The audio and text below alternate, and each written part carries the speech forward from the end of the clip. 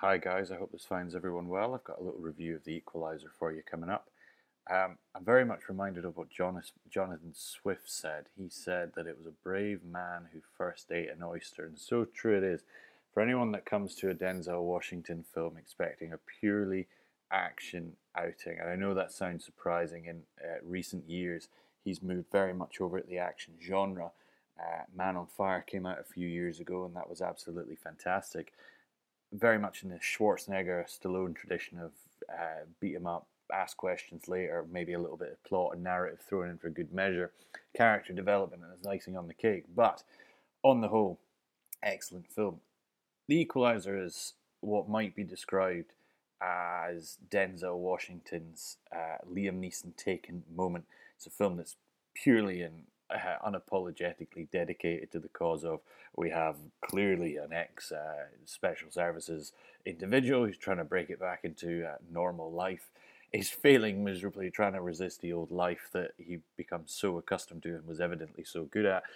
The film was, I wouldn't go so far as to call it a homage, but Antoine Fuqua's direction and its sort of neo-noir feel to it is an embellishment on top of the central principle of this is a Taken with Denzel Washington.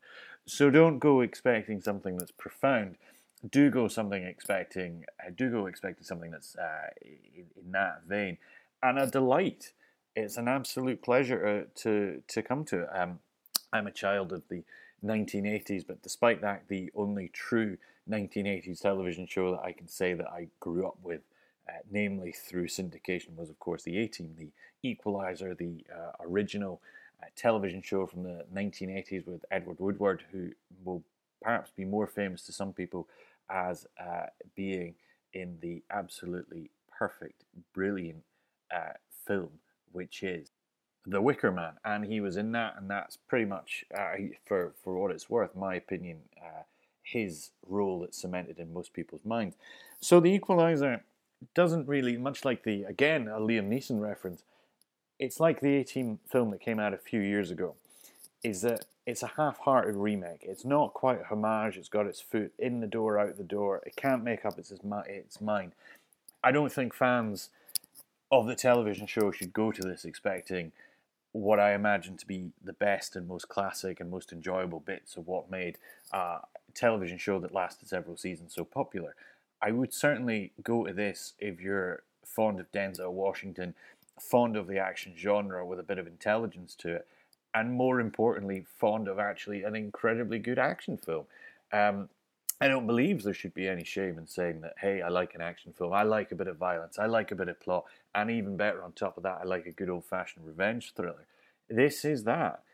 It's extraordinarily clever in how Denzel Washington can actually graft himself onto a role which, if it was played by lesser-known actors, would probably be very two-dimensional. Washington brings an intelligence. He's an Oscar-winning actor.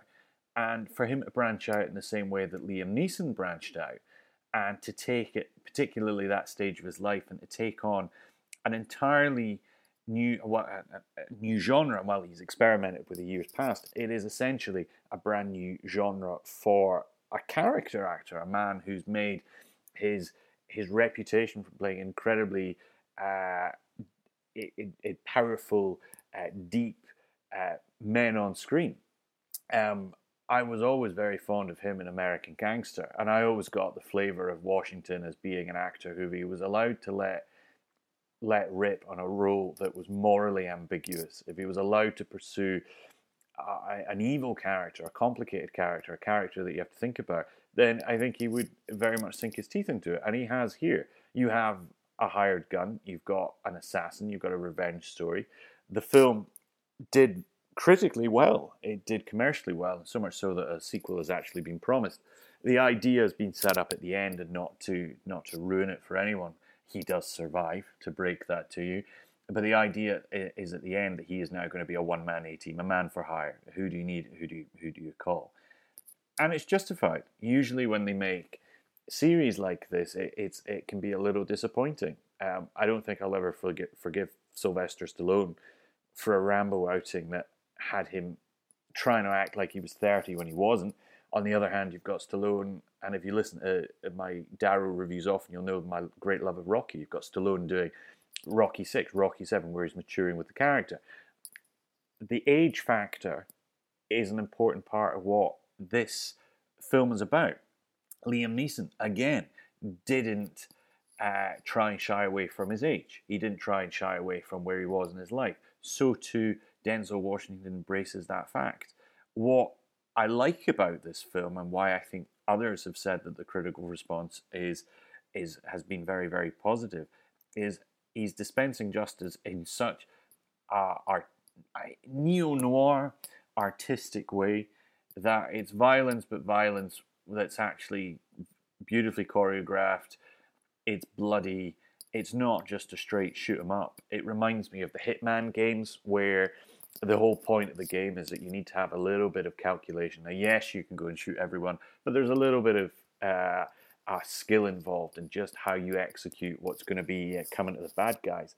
It would be remiss of me not to go all schoolboyish and say that part of the charm of this, part of the great joy of watching this film, is that Denzel Washington is just cool. You know, he does the whole single shirt thing, no jacket, almost It Man type prowess and how he dispatches his enemies. It's an element of cool that Denzel Washington could only bring to the role. I think it will be difficult for some people to remember that this is the same guy that won an Oscar for acting opposite Tom Hanks in Philadelphia, that this is the same guy that was in Man on Fire. Wasn't a popular film, but it was a film that got the job done. This, I think, will be much more well remembered in the pantheon of films that Denzel Washington has actually done, and justly so. It was a surprising film. I went to it with great trepidation, thinking, all right, this is going to be a knockoff Liam Neeson. This is going to be a try and be a taken job. Incredibly entertaining film.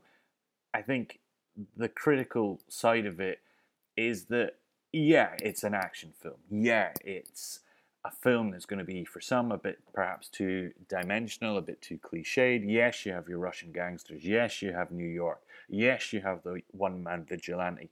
But it's a formula that works if it's done with direction that doesn't try and just pass it off as another paycheck.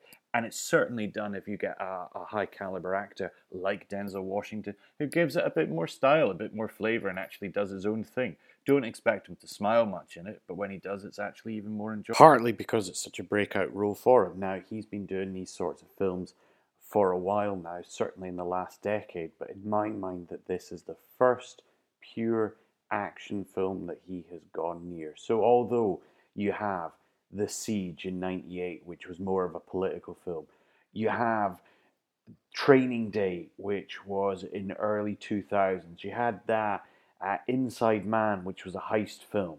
You had American Gangster, of course. Then you kind of veer to the left with films like Unstoppable and Safe House and Flight. But ultimately, The Equalizer stands out as an interesting one, where it's his pure Liam Neeson moment. It's where he decides that he wants to refashion himself as, you know, a guy in his 50s, a guy who wants to have a stab at the other genre, a man who wants to be an action star. I can't tell you enough how much I enjoyed this film, not least of all because of how surprised I was.